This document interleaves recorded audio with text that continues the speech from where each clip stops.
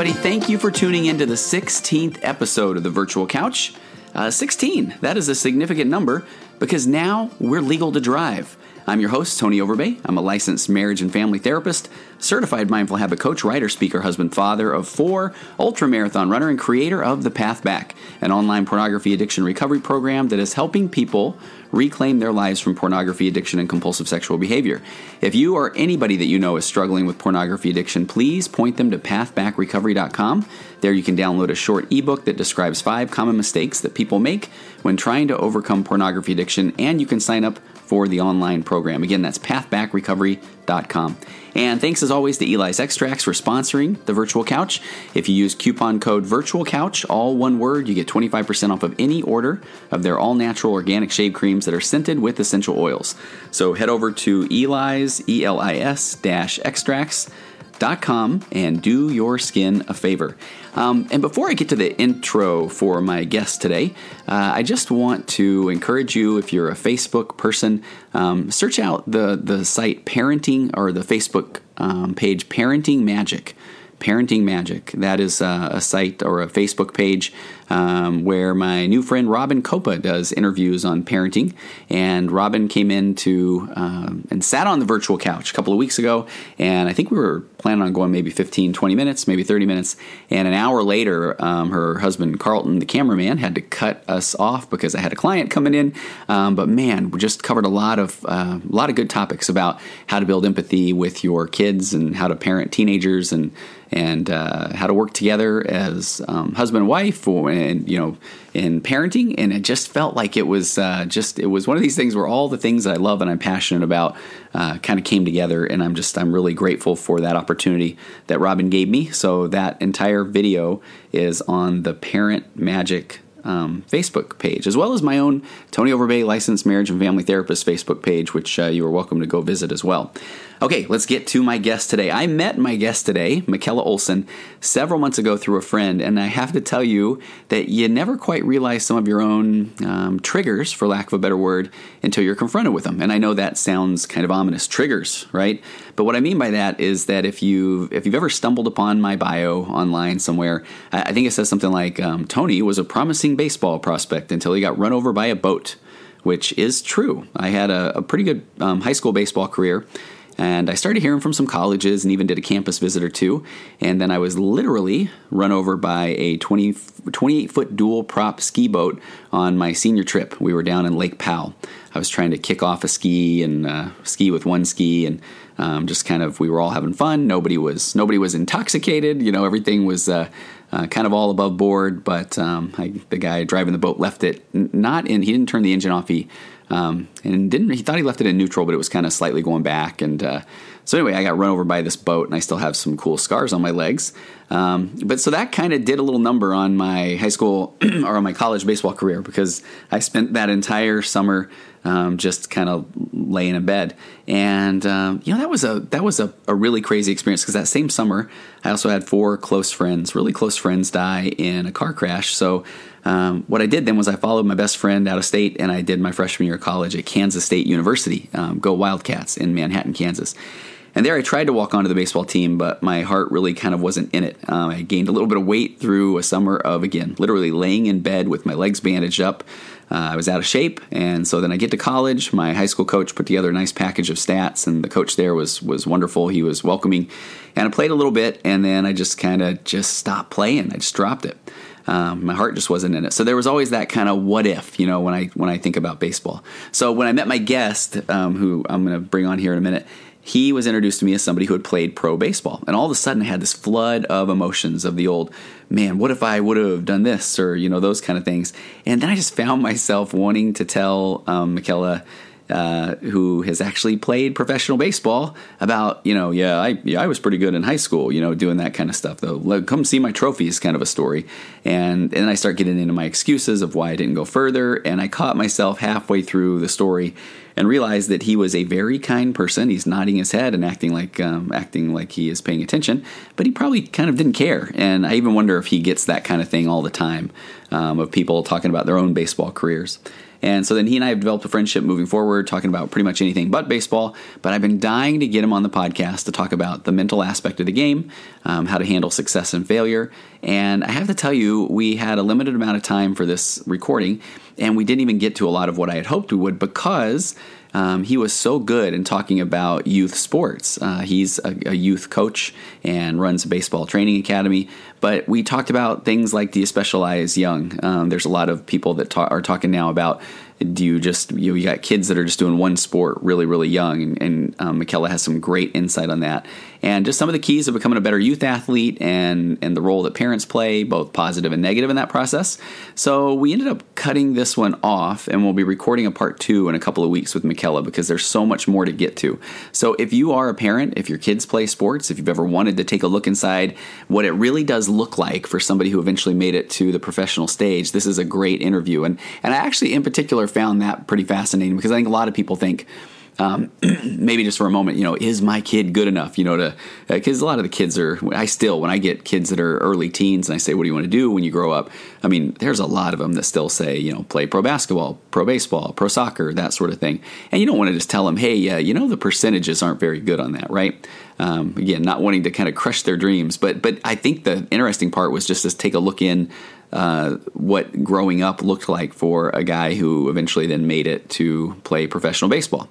And then he tells a thing. I want you to pay attention for the word myelin. I'm telling you, he gives some information there that I think is really going to help you have some tools to talk to your kids about their emotions and that sort of thing in sports. So that's myelin.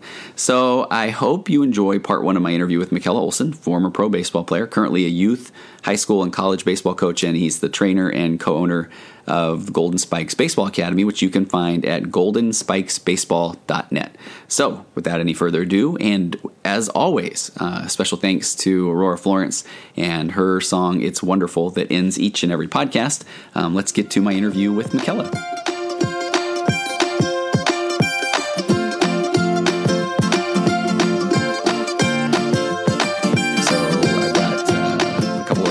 Friends that just talked about that they went to a World Series, and that was with you guys, right? Like what was it a junior World Series or what did you guys just win something? We went to the USSSA DeMarini Elite World Series, which is like the biggest junior youth tournament in the country. Wow. What age group was that? They spanned from 9 all the way to 14. We took our 12-year-old team. Oh, okay. We took third place. Third place. Yeah. Okay. And so how many teams are there? 40 in our age group, but wow. We're talking about teams from Oklahoma, Texas, Arizona, Florida, Hawaii, California. Wow. Okay. New York. I mean, they're from all over. So you basically have to get a bid to get there. You got to win some sort of a major tournament. Okay. Get there. So taking third, were you guys? I mean, was it close? Did you guys have some game where you could have advanced to the championship or anything like that? We hit a wall. We hit a buzzsaw that. The best team in the country, like the hands-down best team in the country, beat us 7-3 in the semifinal game. Okay.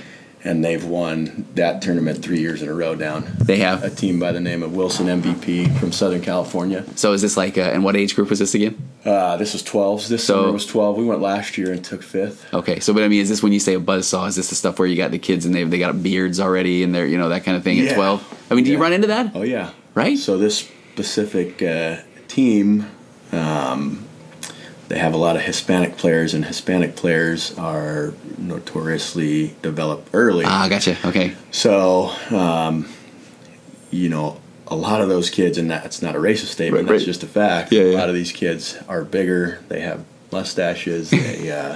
They hit the ball a lot farther, throw the ball a lot harder. Yeah. So are your kids intimidated? And by the way, I've already led up. I introduced you in my my intro piece, but I got Mikela Olsen here, and you go by Kella, right? That's fine. Okay. Mm-hmm. So I got Kella, and I can't wait to hear a story. Kella is the first.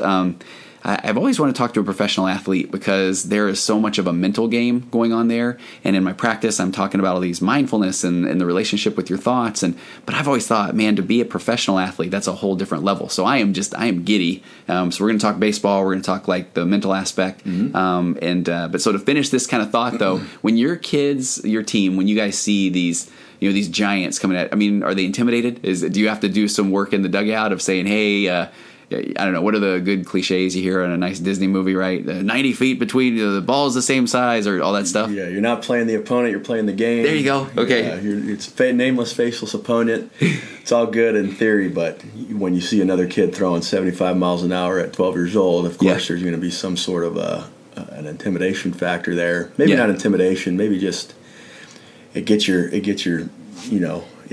going a little bit as far as oh man, we don't face this that often. But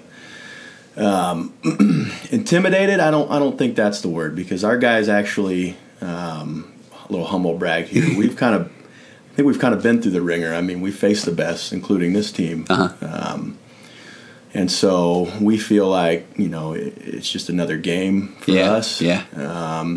When it comes to big tournaments like that, though, in a World Series setting or in a national tournament like that, kids get a little more focused. Okay. You kind of go into that tournament knowing like there's not going to be a cakewalk. Okay. Every team you face is going to be like that. So over the course of the week, that specific tournament was 11 days. Oh, wow. It's a grind, and the whole time you're there, you're thinking the same thing. Oh, my gosh, look at this guy. Oh, my gosh, this guy's, 11, and he hits the ball as far as a 13-year-old. But a lot of that becomes almost like this urban legend, too, right? I know my son's a big basketball player, and we're running into 8th grade, and, they got a guy who's 6'5", and he dunks, right? And then you see him, and the guy's gangly and maybe not so coordinated. But leading up to that, it's like, oh, man, I don't want to get dunked on. I'm like, we have never seen him play, Yeah. So, very much so. And then you watch him play, and you realize, they're 12-2. Exactly, they right? Make errors. Yeah. They don't always throw strikes. Except in that one World Series where the kid was like 15. Danny Almonte, right? Yeah. I mean, I still remember that. I love that. And I could even take this interview in a completely different direction, because that how do you prepare kids? And then I think about as having coached just little league, and you've always got half of the kids that are they didn't want to be there. But I mean, you're getting kids that are focused, they want to be there. But before we go to that, tell me about your background. And I want to say, so Kela is the co-owner of the Golden Spikes Baseball Academy. So you guys coach and train and that sort of thing. Mm-hmm. But what I loved is on your website, you got right on here, that you want to teach people the mental aspect of the game as well. And you talk about how it's critical that players are both physically and mentally prepared for the challenges they will face. So that's what drew me.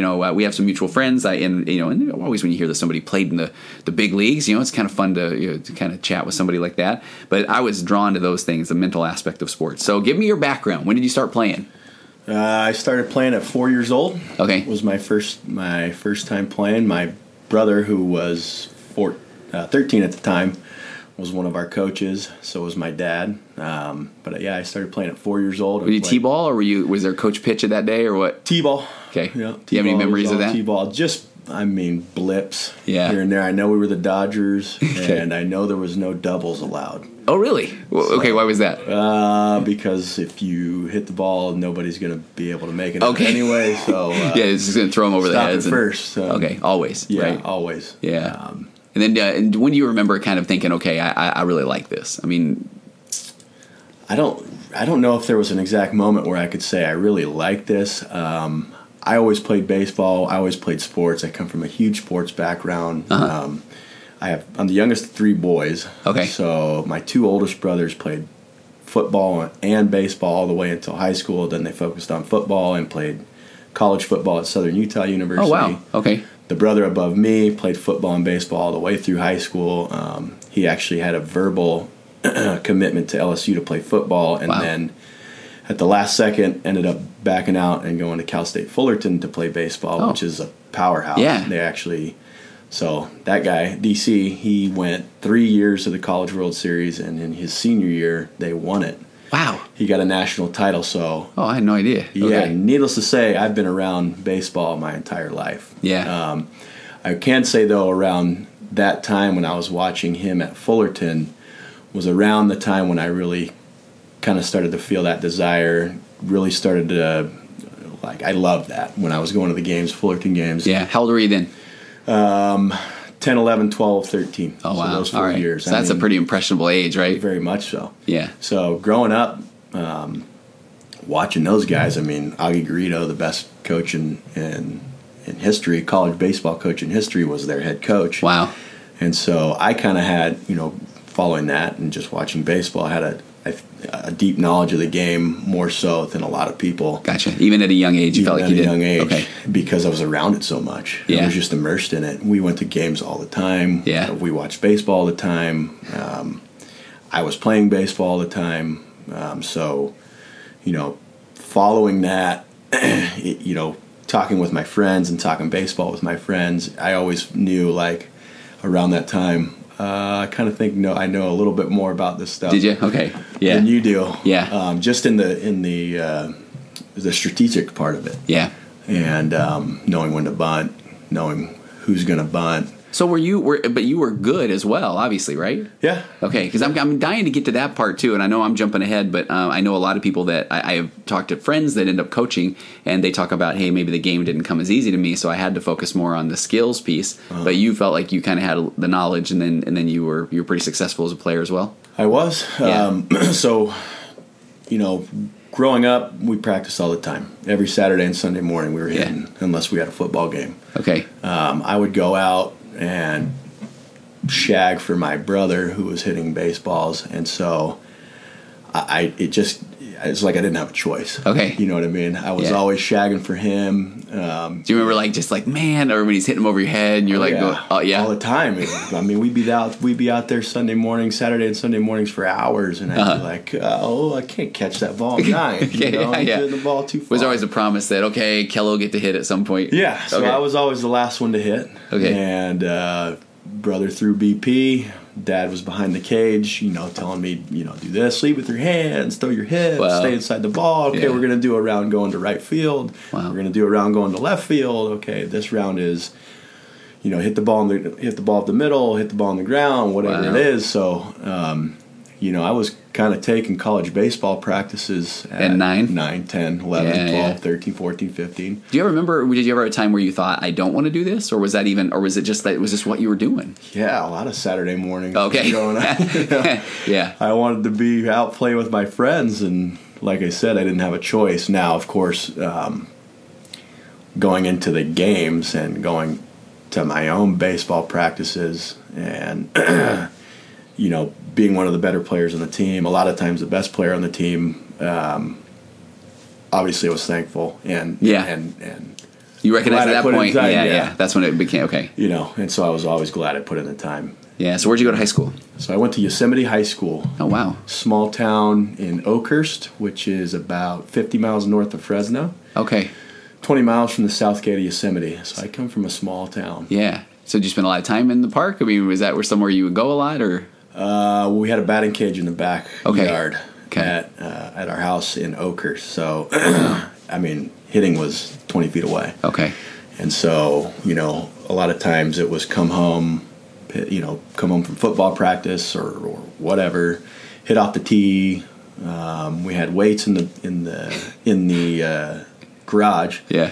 So it was hitting off the tee for 30 minutes, and then, it was, you got to get your workout in. This is funny because, I mean, and I know that there will be people who will have their own opinions or, is it too much, is it not? I mean, for you, it was just kind of, that's what you did, right? That's what we did. But I think in the fact you played professional sports, I think a lot of people want to think that their kids have the talent or they're good, and I think, then when these later years come in and are they putting in the work, I mean, you're kind of that example. I mean, I'm hearing now it was, you were doing a ton of work. So I mean, if the other kids are playing video games or watching, just TV, you literally are in the cage.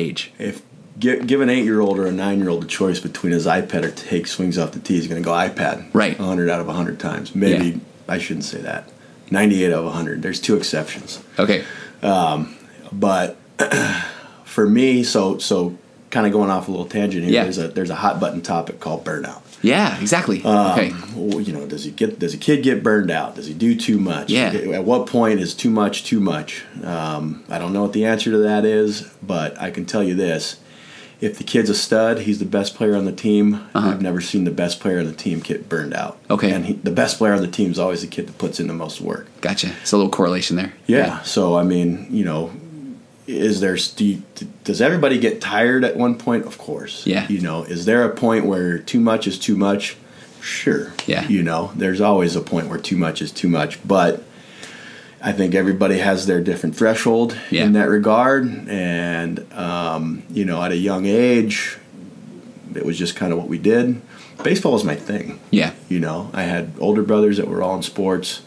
I loved to play baseball. I loved to play football. I loved to play basketball, and I did all three until high school, and then I focused on football and baseball.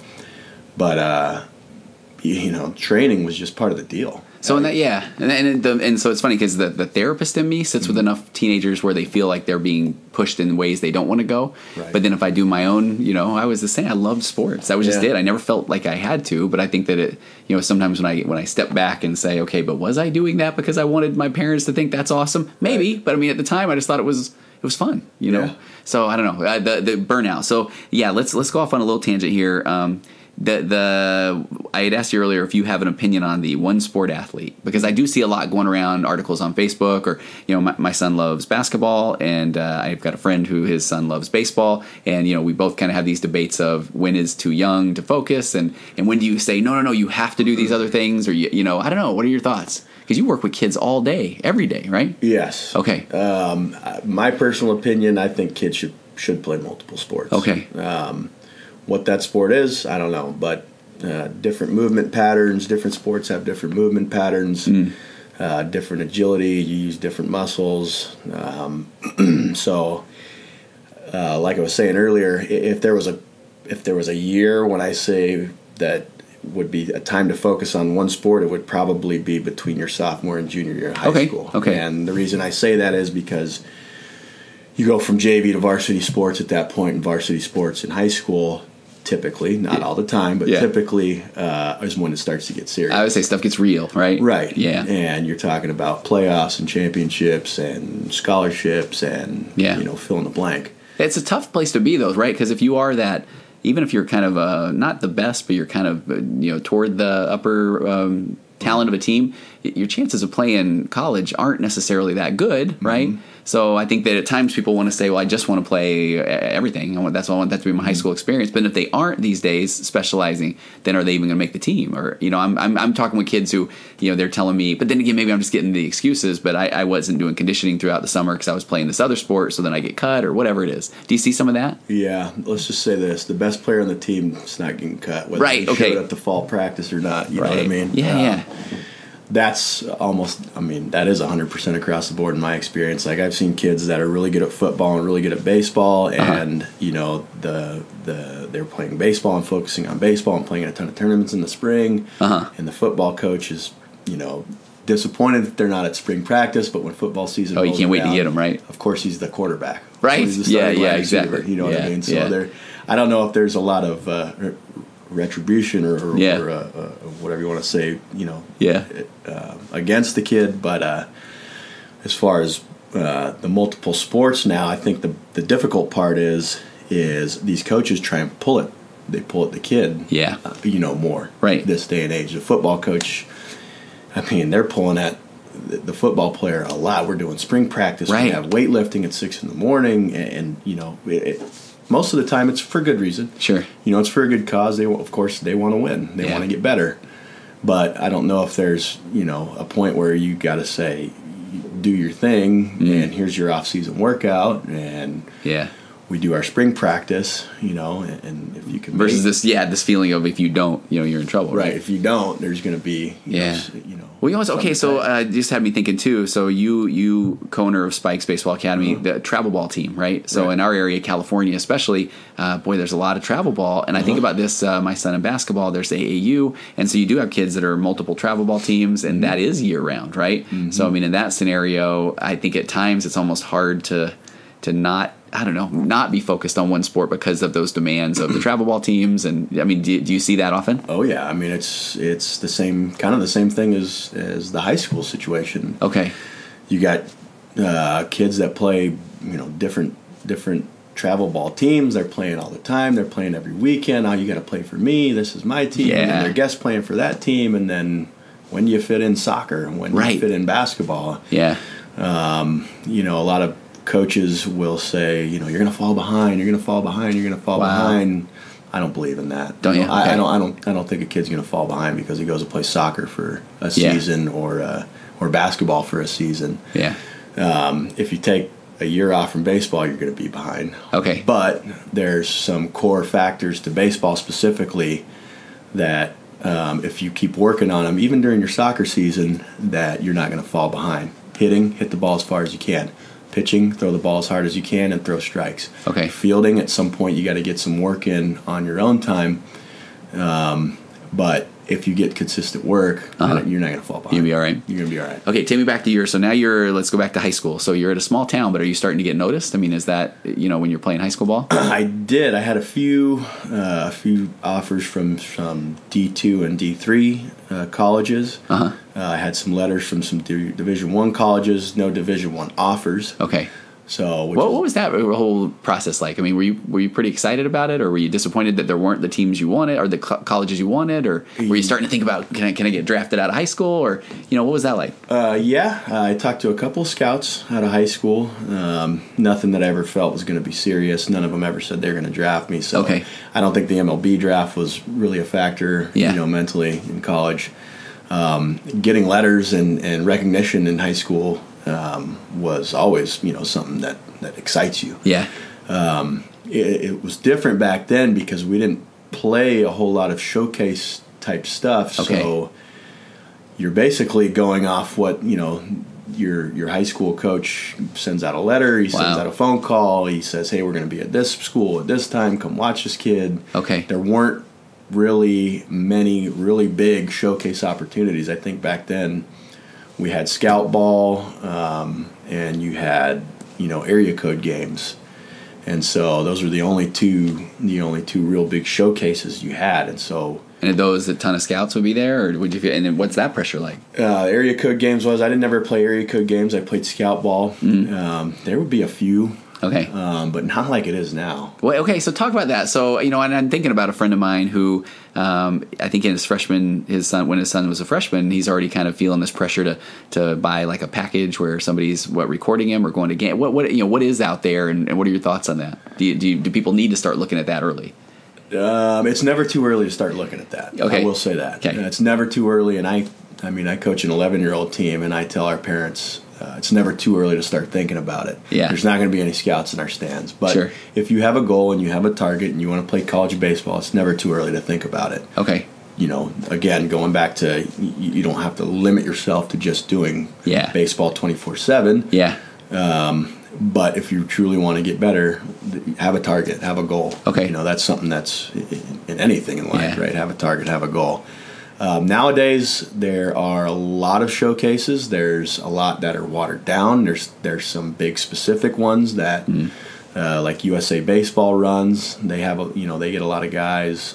They get a lot of scouts. And the showcases are just where people go to these tournaments that are, what do you pay to get in, or do you take is it an all-star kind of a situation, or are you taking a whole team there, or what's the showcase? Usually you're taking a whole team. Okay. You make your own team, and there's an entry charge for your team to get in. Okay. The biggest of the biggest, you have to get invited. Or you have to win some sort of qualifier. Yeah. But like the area code games, which is that's the best of the best. That's the biggest showcase around. That's where most of the college scouts, all the pro scouts are going to be at that one. They hold once a year down in Southern California, but that's an individual. That's an all-star type deal. Okay. You have to get invited by your local scout, a local scout, to go to that. Do you ever see? So what are? And I'm thinking now through one of my son's friends. I think plays with you, and he's a good pitcher, and and the kids are already saying, oh, he's already getting scouted. I mean, is that the case, or are we talking 8th grade, that kind of thing, or is that not really? Yeah, you can be out there at 8th grade. 8th grade's kind of the cream of the crop. I mean, you're talking about the elite of the elite of the elite. Usually by about sophomore year. Okay. If you're a stud, if you're throwing 85. If you're hitting the ball, if your exit speed's above 90 as a hitter. Wow. Or if you shine at a big showcase, around that age is when you'll usually start to get recognition. Okay. 8th grade is, we're talking about, the top of the top. Yeah. And I've seen kids that have actually committed at 8th grade. Have you really? That's what I was wondering, really. Yeah, one. Yeah.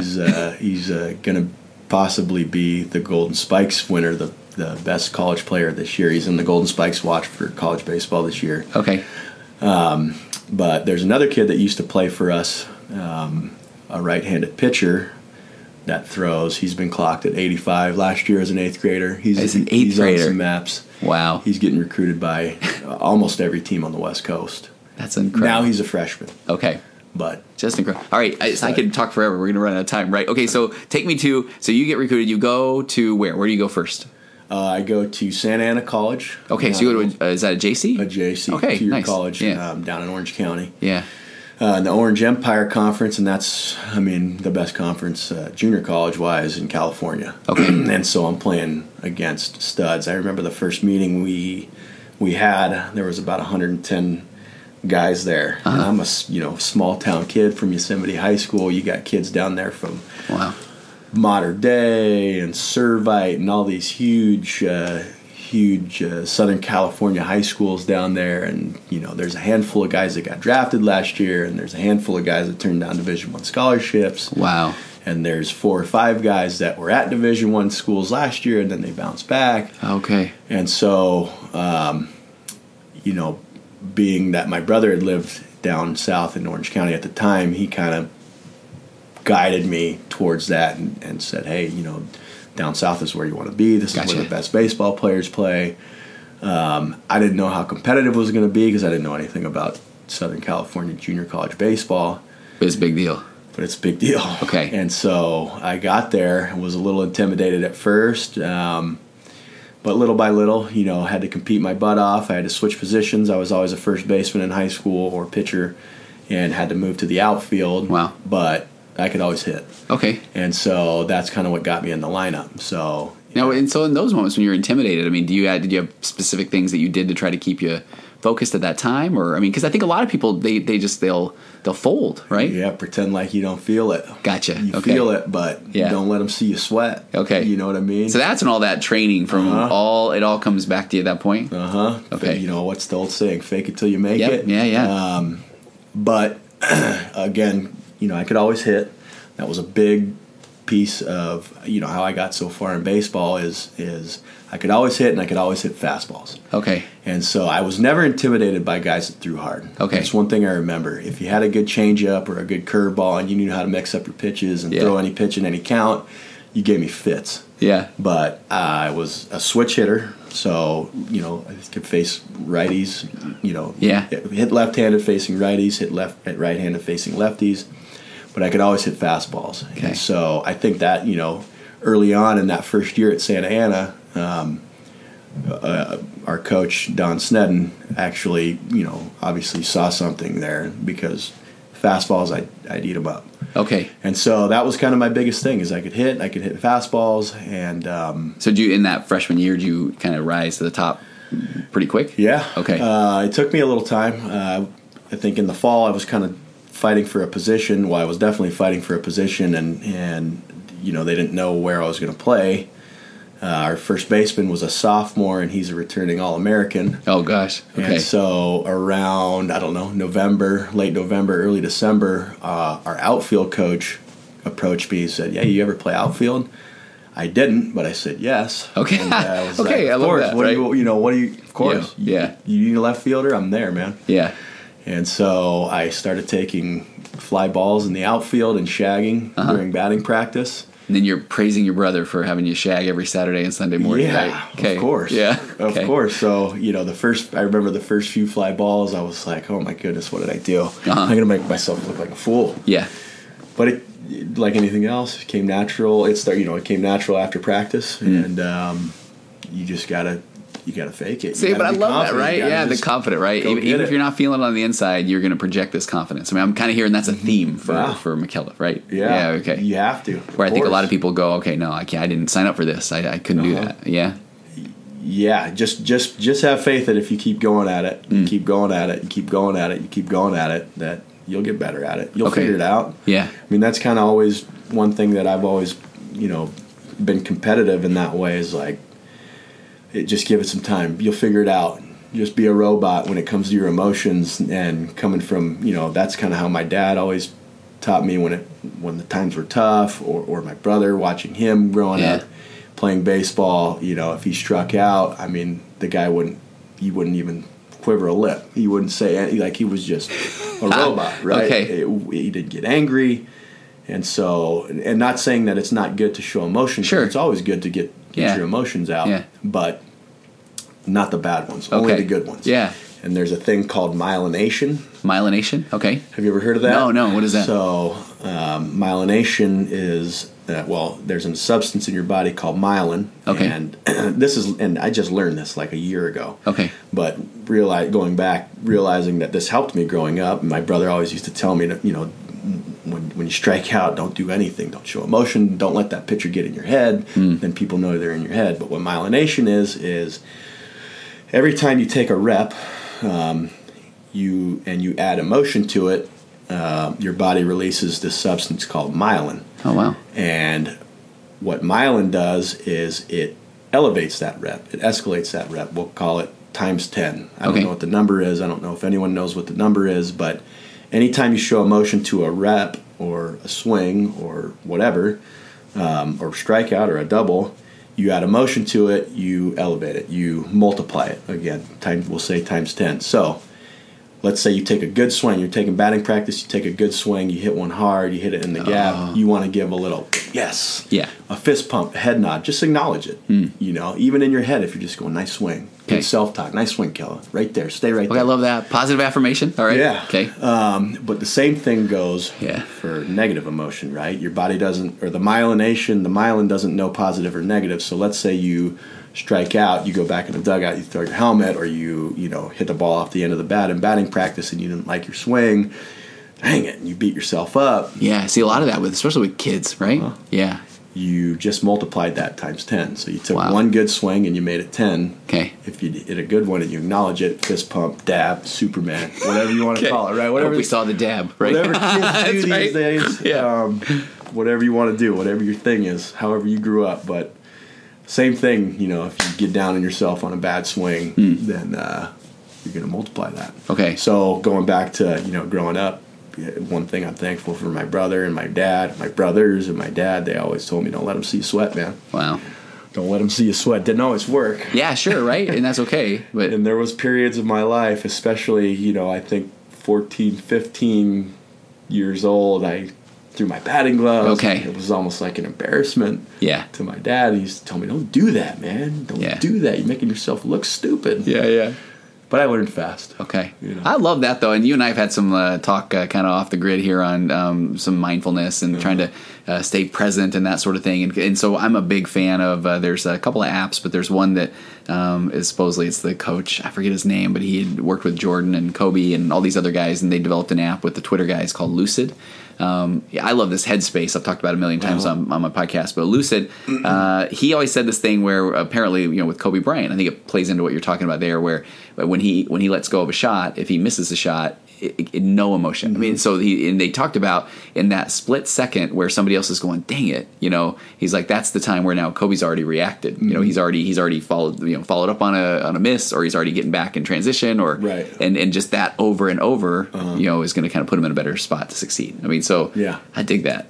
Yeah, that's a thing. It's a thing, right? I like it. Myelination. So it did make me laugh, though, because I will say that the joke I always have, though, is by the time you get up to the pros, and you hear a pro athlete interviewed about a game, I mean, you can write the script, right? You know, how'd things go? Well, we tried our best. We just got to hang in there. We just got to play our game. Just hoping the team wins. Exactly, right, and all that stuff. And I almost feel like, okay, now I'm hearing this. So, Mikela, he grows up. Basically, you have to kind of learn to get into that no emotion mode to kind of, not worry about the bad or whatever. And now here it translates into some of these interviews. Yeah, I definitely think it's taught. I don't think that comes natural to anybody. Emotion doesn't come natural to anybody, emotion comes natural to everybody. But learning how to hide the bad stuff, it's not easy to do. Sure. I tell you, we're going to end up having to do a two-parter. We still got like 10 or 15 minutes, and I want to hear about your life in the minors. I want to hear about, so you went from junior college and you recruited to where? Sac State. Sac State. Okay. Yep. All right. Yep. Sac State. So, and now at that point, when you go from junior college to Sac State, are you starting to think, all right, I might have a chance here, or are you just thinking I got a way to get my college paid for? More the second one. Okay, it was. College paid for. I think at that time it was more like one step at a time. Okay. I wasn't thinking about the draft again. my sophomore year in college, I didn't get a lot of attention from MLB scouts. So my thing was first things first, and I wanted to play Division I baseball. That was always my goal. Okay. And so I hit a big home run in a playoff game. I hit a huge home run in a playoff game. What was it? It was fastball, 3-1 fastball. I turned on it. I probably hit it, I don't know. We're going to call it 450 feet. It okay. might have been more like 380. Gets further every year, right? That's right, yeah. But it was in a big situation. It was in the 8th inning. We were down 1. I hit a 3-run homer. And Coach Smith at Sac State was there watching me and one of our pitchers.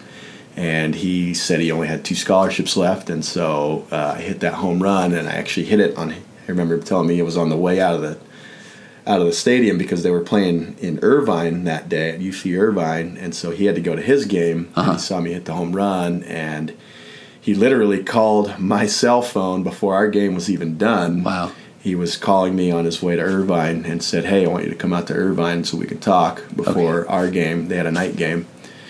And went down there with my dad, and he wrote on a card, he said, Bucks tuition, $250 living, basically a full ride. That's awesome. He goes, "I have a big scholarship left, and I'd love you to have it." It's like, I'm in. Wow. I'll be there next year. Were you just like floating at that point? Oh, the most. Yeah. The most, and it just happened so fast, and a lot of the times that's kind of the way it happens. It's like, I didn't see it coming. Like, we had talked prior. I was talking to Reno at the time. I was talking to UNLV at the time. Wow. But then he just gave me this unbelievable offer, so I was like, yep. Okay. Take it. Yeah. And then was that, so then you're there 2 more years, you're at Sac State 2 years? I was actually only there for 1. Oh, okay. I was there and had an incredible junior season. Did you? Okay. And like what's incredible? High average, power, what were you doing? Everything? All of it. Yeah. I hit 404. Wow. I hit 16 home runs and 68 RBIs. And so another humble brag, I'm the only Division I player at Sac State to hit 400. Really? Okay, that's huge. Yeah. Right? And so I mean, I could talk to you for days about that. I mean, you're going down to the end of the season. I mean, were you getting up to 400, or were you trying to maintain 400? What was that like? So about halfway through, well, I shouldn't say that. About two-thirds of the way through the year, I was hitting 435. I remember I was on fire. Okay.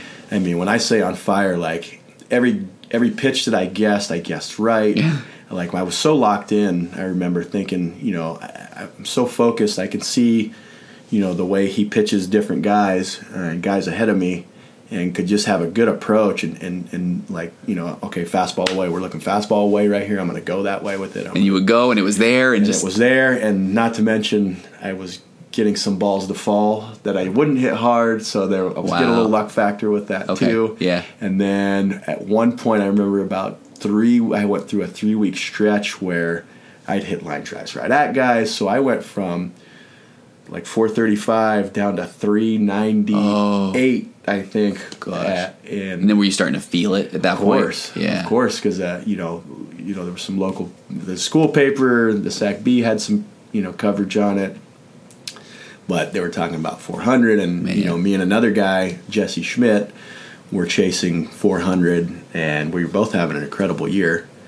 And he ended up falling down to like 385 at the end of the year. But I had a good weekend, and I went from 398 to like 408. Oh, gosh. Had an incredible weekend. And then I remember going into the last game of the year, a buddy of mine told me, all you got to do is not go 0 for 5, and you'll hit 400 today. I was don't tell me that. Oh. Okay. Don't tell me that. So, first at bat, what happens? First at bat, I get a base hit up the middle. Oh, okay. Then you're in. I'm in. So now it was unless the game goes extra innings or something like that. I can't go 1 for 8. Yeah, exactly. I got a base hit up the middle. I had a walk in my second at bat, and I was like, I'm home. Oh, I did feel good, right? Mm-hmm. I hit 404. That's awesome. Yeah. Okay, incredible. So then at that point, so only 1 year there. So now are the scouts sniffing around? Yeah. So about halfway through that year, I was having a really good year. They started contacting me and just basically kept in touch, and I started to hit big home runs. I remember in big situations, but deep home runs towards the middle end of that year. I just, like I said, I was just very focused. I kind of knew when to let it rip, and there's a point there where there's not a lot of times where you feel like you can try to hit a home run, but there was some moments there where I did. Okay. Yeah, usually when you're trying is when you're going down, right? Yeah. But I remember I hit one against University of Arizona on top of the parking structure at Sac State. And we were playing University of Arizona, and our best pitcher was there. He was on the mound that day, so that a lot of the scouts were watching him too. And that's kind of where I got my recognition. Gotcha. That was the first point. Like I said, it happens fast. It was just like, bang. So take me to so you're leading up to a draft, right? What I mean, how do you? Because you have to. How does that work? Would you have to commit to the draft, and then I know how it works with college basketball. And if you get an agent, you can't go back, or is it that similar thing in baseball? It's different in baseball. Okay. So football and baseball, you got to have to kind of, call out you're going to be pro. Call out your pro status. Baseball, it's more like, you can talk to an agent. You can't sign anything. You can't have any, any deals, so to speak. Yeah. Write anything down on paper. But I had an advisor. He was an agent, or he worked for an agency. But he basically kind of took me through the process and just said, I've been talking to the Red Sox. I've been talking to the Marlins. I've been talking to the A's, and those were kind of the three teams that I talked to the most. The Red Sox scout, actually, I talked to a lot. So leading up to the draft, he kept telling me, if you're there in the 8th, I'm taking you. If wow. you're in the 8th, I'm taking you. If you're in the 8th, I'm taking you. And a baseball draft is what, 60 rounds? I mean, it's huge. It used to be right? 60. Now it's 40. Okay, but that's a lot of rounds. So, boy, 8th is significant then. Yeah. Yeah. So, now, were you already mentally spending your money as well? I mean, I'm always you are coming back. I mean, because I want to hear we're not even going to get to the minor leagues. Where do you go with that mental part of I'm going to be a 20-year Hall of Famer. I'm going to make millions. I mean, but anyway, so you're talking to this guy. You're thinking the Red Sox are in. Yeah. Yeah. So I'm Red Sox with my Red Sox gear in my head. Are you? Okay. I'm already all right. Fenway Park. I'm already thinking that. Oh, and you've got. who was on their team at that time? I mean, you're going to be best friends with who? Yeah, they had Kevin Millar, David Ortiz, Pedro Martinez. Keep going, Dave Roberts. So you really do. It starts to get real, right? Yeah. Yeah. Okay. Yeah. It was Red Sox, and I was talking to the A's. I talked to the Marlins a little bit. I went to a workout at Cal about 2 weeks before the draft, or 3 weeks before the draft, with the Marlins, and they were interested. Mm-hmm. And so draft day rolls around, and I had actually left because I wasn't 100% sure I was going to sign. Okay. But I had actually left to play summer league, college summer league, in the Northwoods League. Where's that at? It's in the northeast, or the Minnesota, Wisconsin. Wow. The Northwoods, I guess is what they call it up there. Yeah. But our team was in Duluth, Minnesota. And was that a situation where you're with a host family, or? Well, our team, some do. Okay. Our team was on the campus of University of Minnesota Duluth. Wow. And so we stayed in the dorms. So the 3 weeks I played there, we stayed. The whole team had one floor on the Minnesota Duluth campus. Yeah, it was a riot. I bet. Yeah. Let's just say we had some fun that week. So that leads up to the draft. You're in Duluth. Yeah. We were actually playing on the road. We were in Wausau, Wisconsin. Okay. Wisconsin Woodchucks. Seems like you made that up, right? What team did you play for? Played for the Duluth Huskies. Duluth Huskies. I'd rather be a Husky than a woodchuck. I think you'd rather be a woodchuck if you've ever been to Duluth. Okay. Even in the summer, man, it's not that cool. Okay. So that day, what time's your game? Is it at night? It's a night game. Always night games, except for Sunday. So minor leagues and collegiate summer league, usually the games are either 6 or 7 p.m. Unless it's a Sunday, then it's a day game. Okay. So you wake up, you're in woodchuck country? Yeah, I wake up. We're in Wisconsin. The draft starts probably about noon that day, and I'm sitting there, and my cell phone is like glued to my fist. I can't imagine. I knew I wasn't getting drafted early. But even then, is there this part of it? I don't know, man. Exactly. Right? If he's saying 8th, what if? What if somebody else? I go 5th.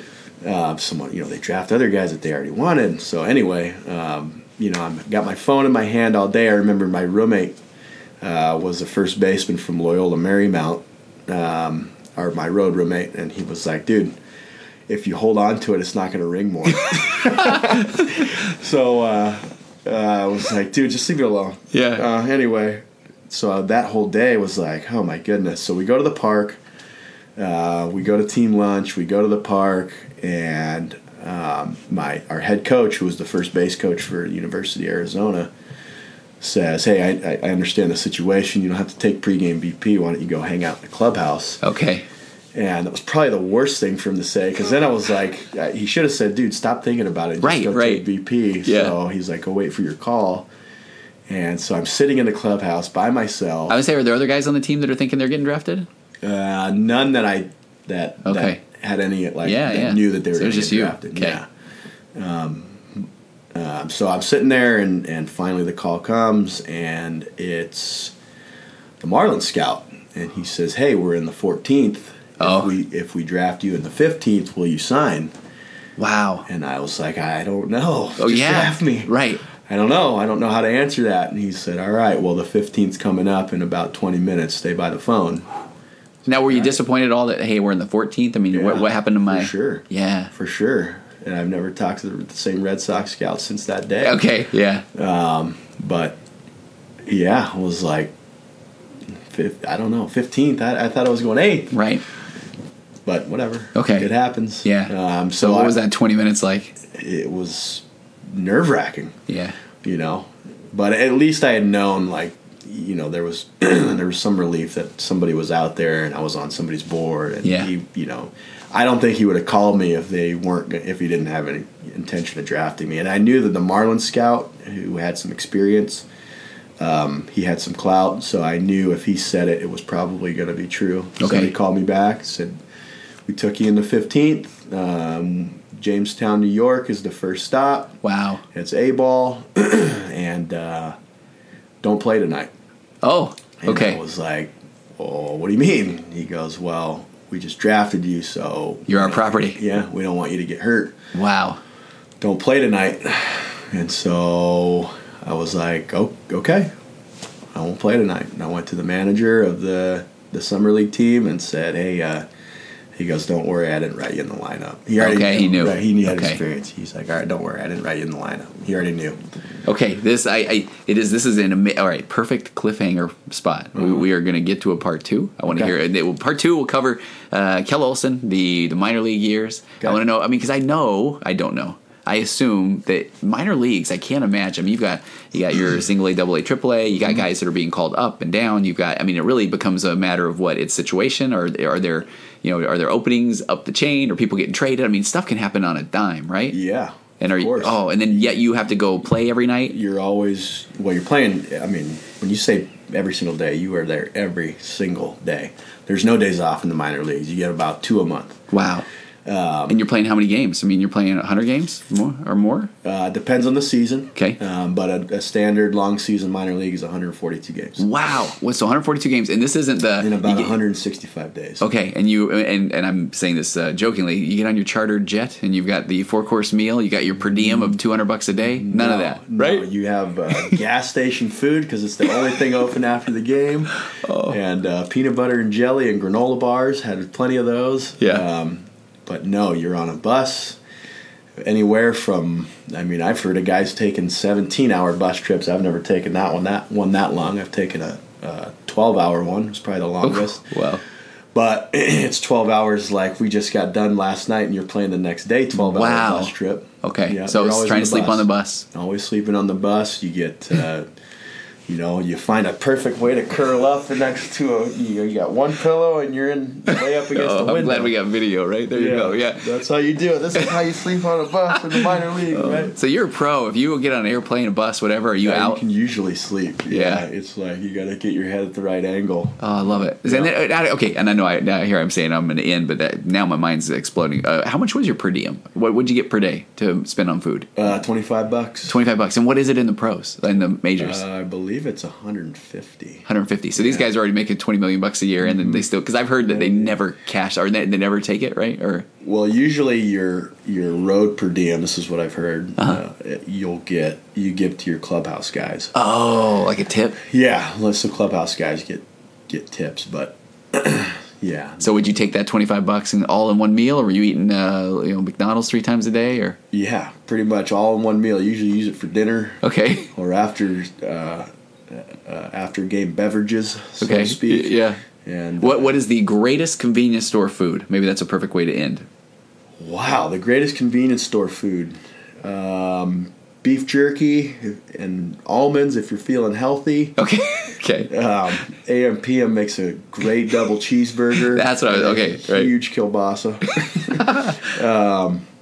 But that's pretty standard. I can't say that there's a greatest. Okay. Mini mart food. No, nothing comes to mind. Snickers. Okay. Yeah. Enough of those. Right. All right. Mikela, I know we just scratched the surface, right? But I mean, I love the we've already kind of hit on some of the things with the mental aspect, and I really think what you talked about earlier with kids, and because I know a lot of parents. That are my friends are going to listen to this just to kind of hear that whole take on single sport or that what that's like. So I appreciate you kind of going there, but I really want to have you back and I want to talk about that mental aspect of even just in my mind I think it's the mental part of trying to hit a ball coming 100 miles an hour. That whole thing alone is pretty intense, but I think that I'm a big fan of, I think sports teaches a lot about life, and as far as like you do have these ups and these downs, you got to kind of keep moving forward. You got the goals, you want to wish well for others, but yet in the same breath you're I want to go to the big leagues. Exactly, right? Yeah. So I just think there's so many kind of unique skills to learn there, and I know that you teach a lot of that at the Golden Spikes, right? Yep, of course. Okay, so thank you for coming in. No problem. And people can find you at what's the goldenspikes.net, right? Goldenspikesbaseball.net. We also have a Facebook page. Okay. Yeah. So look them up, right? Yeah. Absolutely. Are there highlights of you on YouTube and stuff? Do you ever go look at those? No. Okay. YouTube wasn't big back then. Right, There's not a whole lot of video. That's a bummer, right? Nowadays, I mean, you'd be everywhere. Everywhere, right? Yeah. Yeah, I just missed that. If you go to my Facebook, I have a couple of videos. Do you? Okay. All right. Okay. So, Mikela, I will we'll have you on for part 2. Okay. All right. So, thanks for being on the virtual couch. Okay. Compressed emotions flying past our heads and out the other end. The pressures of the daily grind, it's wonderful. Elastic waist and rubber ghost are floating past the midnight hour. They push aside the things that matter most. It's wonderful. I have to wonder which ghost is mine. He eats my ponder and somehow takes up all my time. The scream fireflies, they tickle all my fancies until vomit. It drowns all deep in our dreams.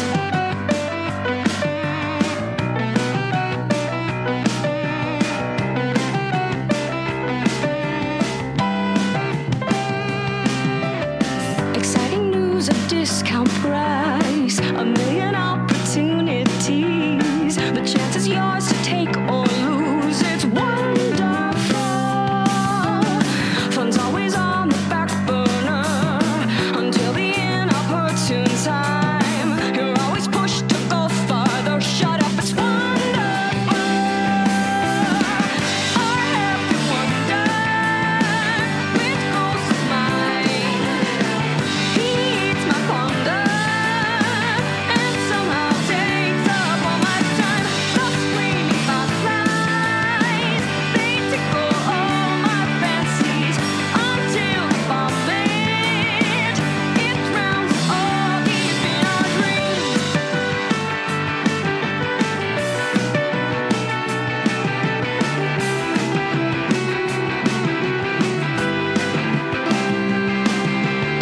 Develop distance, don't explode. Allow the understanding through to heal the legs and hearts you broke. The pain, it's wonderful.